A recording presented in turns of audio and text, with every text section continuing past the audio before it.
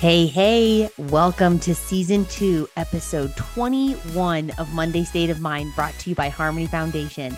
My name is Michael Mazel, and I am your host. We are diving into a new topic.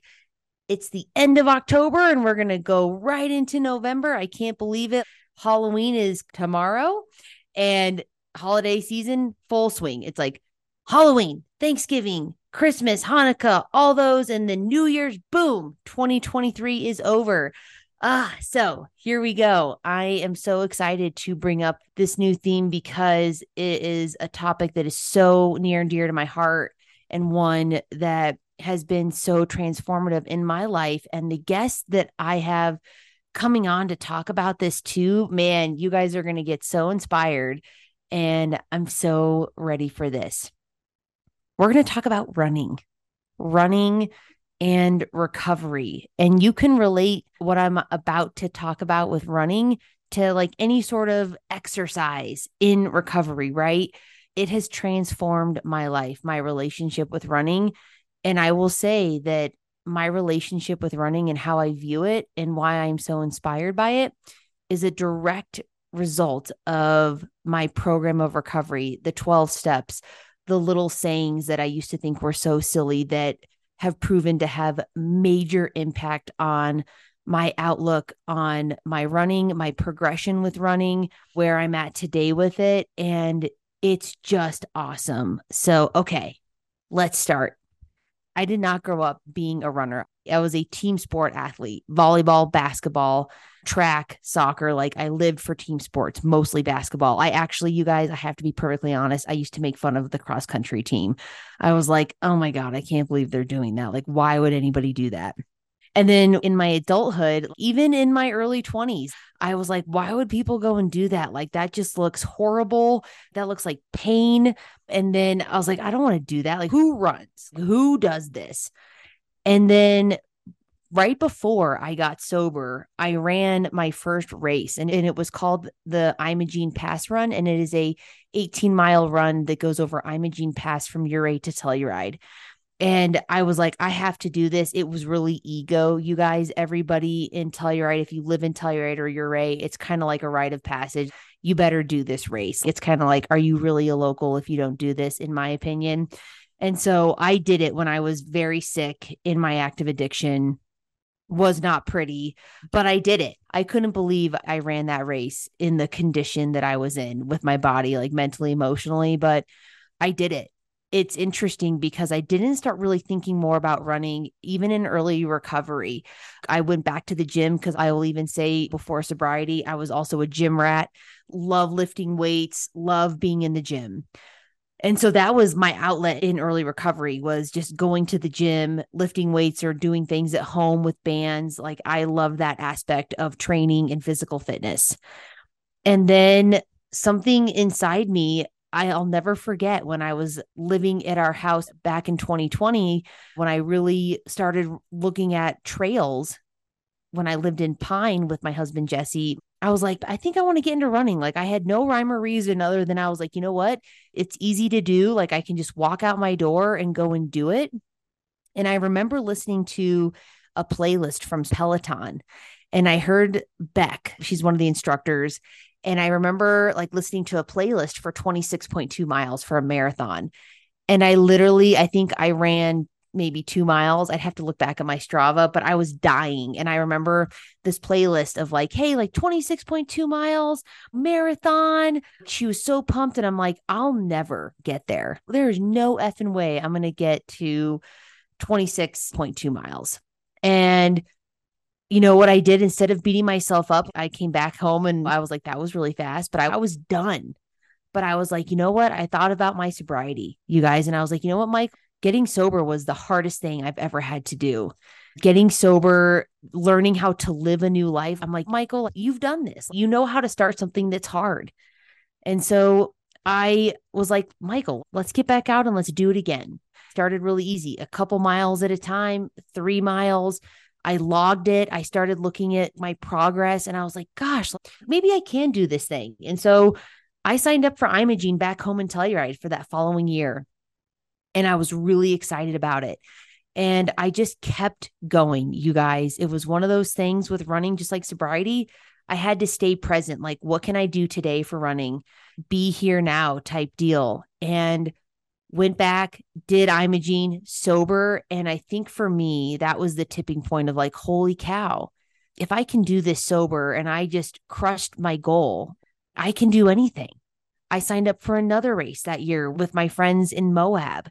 I got hooked, and I got hooked because for me with running, it became meditative. It's something that I really was like, it's where I feel the most at peace and where I can really just clear my head and be right in the moment, looking at my feet, looking ahead on the trail, on the road, and being like, okay, what am I going to do this next mile? What am I going to do the following mile? The other aspects that I love about running, when people say that it's a single sport, people they're wrong. It's community. I really got involved in running, not just because I was doing it, but because I had friends doing it. And so once I did Imogene, I did another race in Moab. I then signed up for my first marathon, the Colfax Marathon. I had other friends doing it. So it was like that accountability, just like recovery, being in recovery, having that accountability of we're all in this together, cheering each other on, going and doing the damn thing. And I was so nervous when that first marathon came about. And I was like, I don't know if I can do this. And I had a dear friend of mine, Pam Rickard, with the Heron Project. I just love her to pieces. She just said, Michael, it's 1 mile at a time. Who cares if it's 26.2? You stay in that mile. And that helped me, just like with recovery. It's a day at a time. Sometimes it's a minute at a time. And what am I going to do for that next minute, that next hour to stay sober? With running, what am I going to do with that next mile to keep going? And so slowly but surely, I finished my first marathon and I got the bug. People say after you run a marathon, either you're going to love it or you're going to hate it for the most part. And I loved it. And I will also say too, getting to that point again, just like recovery, I asked for help. I had mentors. One of my bigger mentors was one of Jesse's cousins before I signed on with a coach. I humbled myself enough to be like, I don't want to do this by myself. I don't just want to Google a training plan and go off of that. I need help. I want to talk to people who have been in my shoes, that have done the deal, and they can give me advice, just like recovery with my sponsor has been in my shoes, is doing the thing, and can share experiences that are going to help me. So then I got a coach and I started doing more races.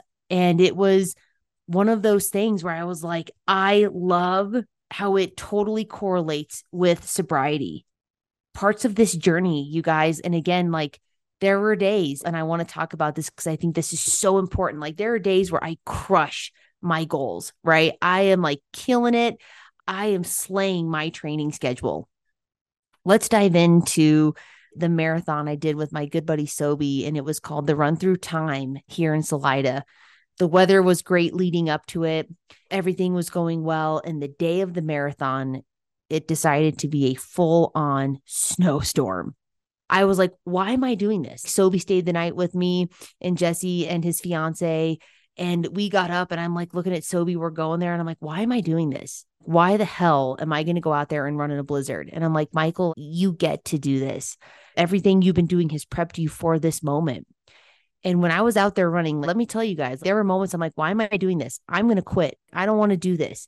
Kind of like with sobriety, it's like things are hard. When things are hard, that's when I dig in and I pause and I'm like, Michael, if you could do all this work before, what is keeping you from going now? Is it fear? And a lot of it was like fear of being in the snow, fear of snowing sideways, tripping, falling, all the things.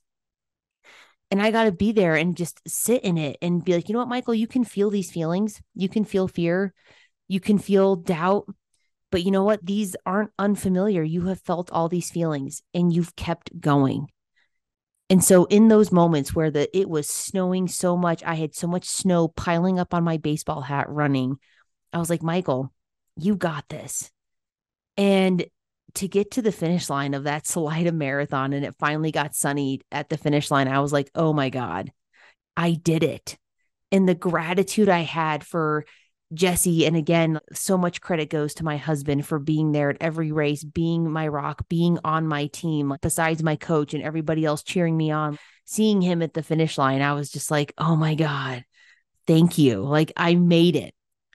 These accomplishments are huge. And again, with what my body allows me to do is just incredible. And it happens because, again, it's that discipline part of training that fuels me, is like when I am disciplined, good things happen, right? So then we're going to dive into this. This is really fun. This is where it gets good. After that marathon, I was like, I want to up the mileage. I was talking with my coach and I was like, there's a 50K, 32 miles in Colorado Springs. Let's do it. And so signed up for this 50K. And I was like, oh boy. And so what was hard for me, especially kind of like with sobriety, they always say, trust the process, right? Trust the process.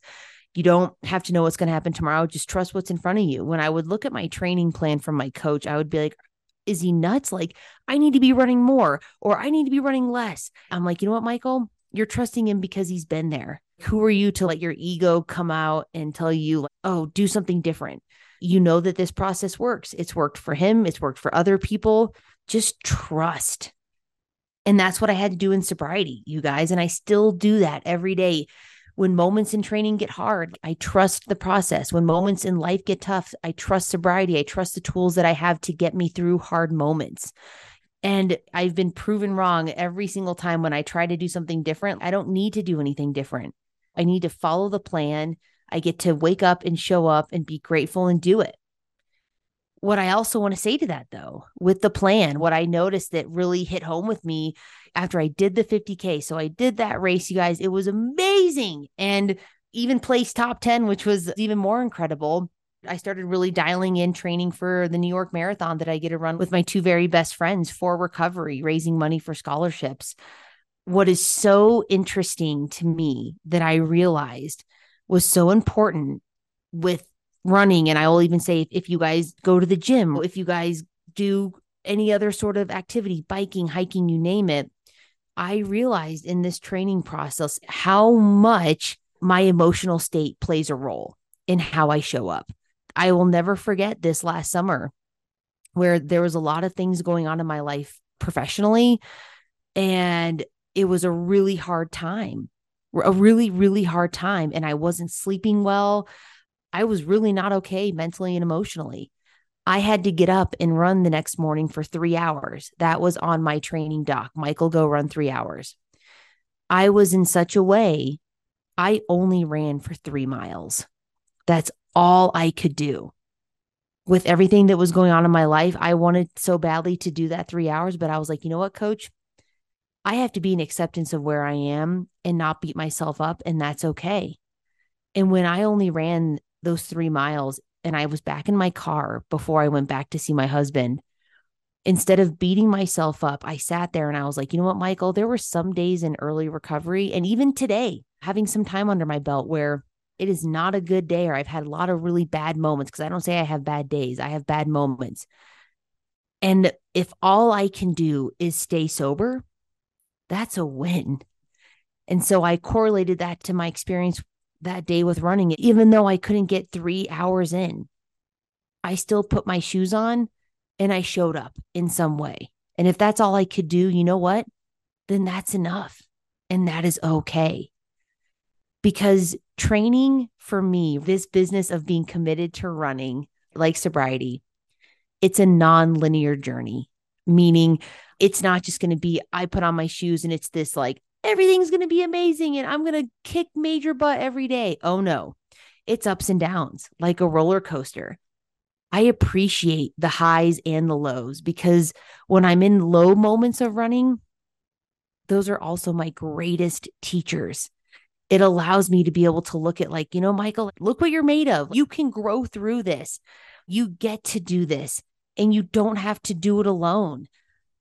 It's so amazing to me to look at this, look at running, look at how much joy it brings me. I love how much of my sobriety tools have just completely 10x'd how I show up for training, for running, for life. I'll even say, running aside, I remember, if any of you follow me on social media, I made a post about skiing in the backcountry and talked about how much sobriety relates to skiing in the backcountry, the patience that's involved, the proper planning, being okay with course correcting if things don't go well.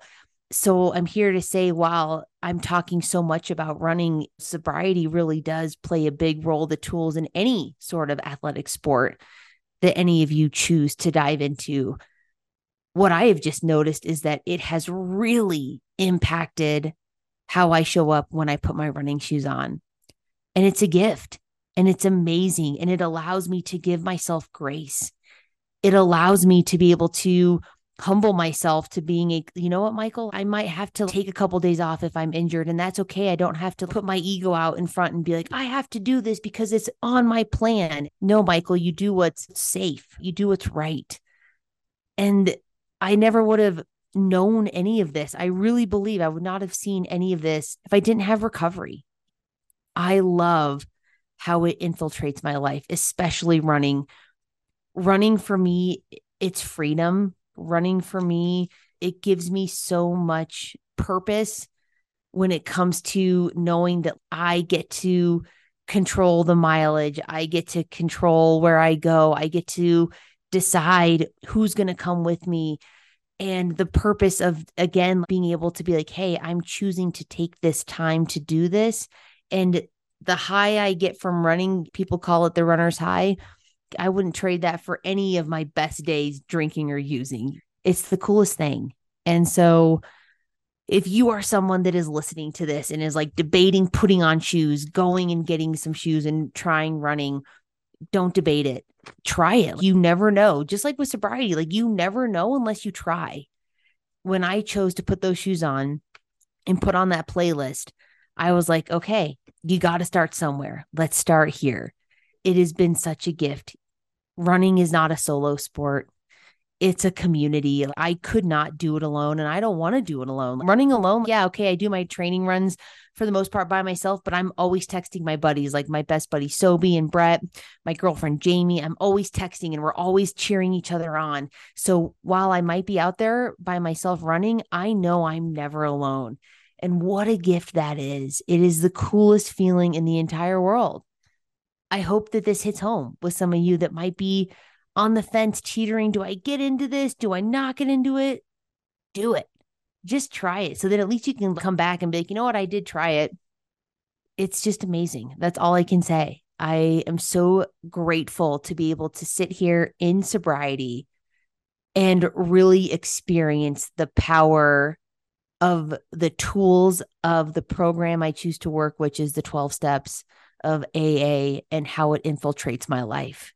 And it's in the most beautiful, impactful, purposeful way possible. So good. So if any of you guys are listening, go get in your car, get online, get some shoes, get on your bike, go to the gym and be like, you know what? All it takes is just starting. It just takes going, the willingness to go.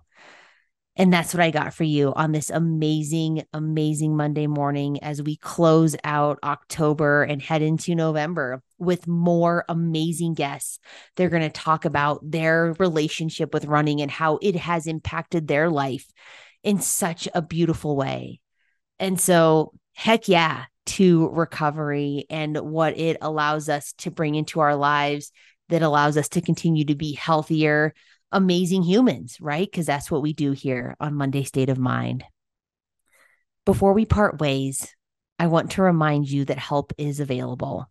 If you or someone you know is in need of assistance, please reach out to Harmony Foundation at 970-586-4491. Just remember that together, we build better humans. All right, you guys, we'll see you next week.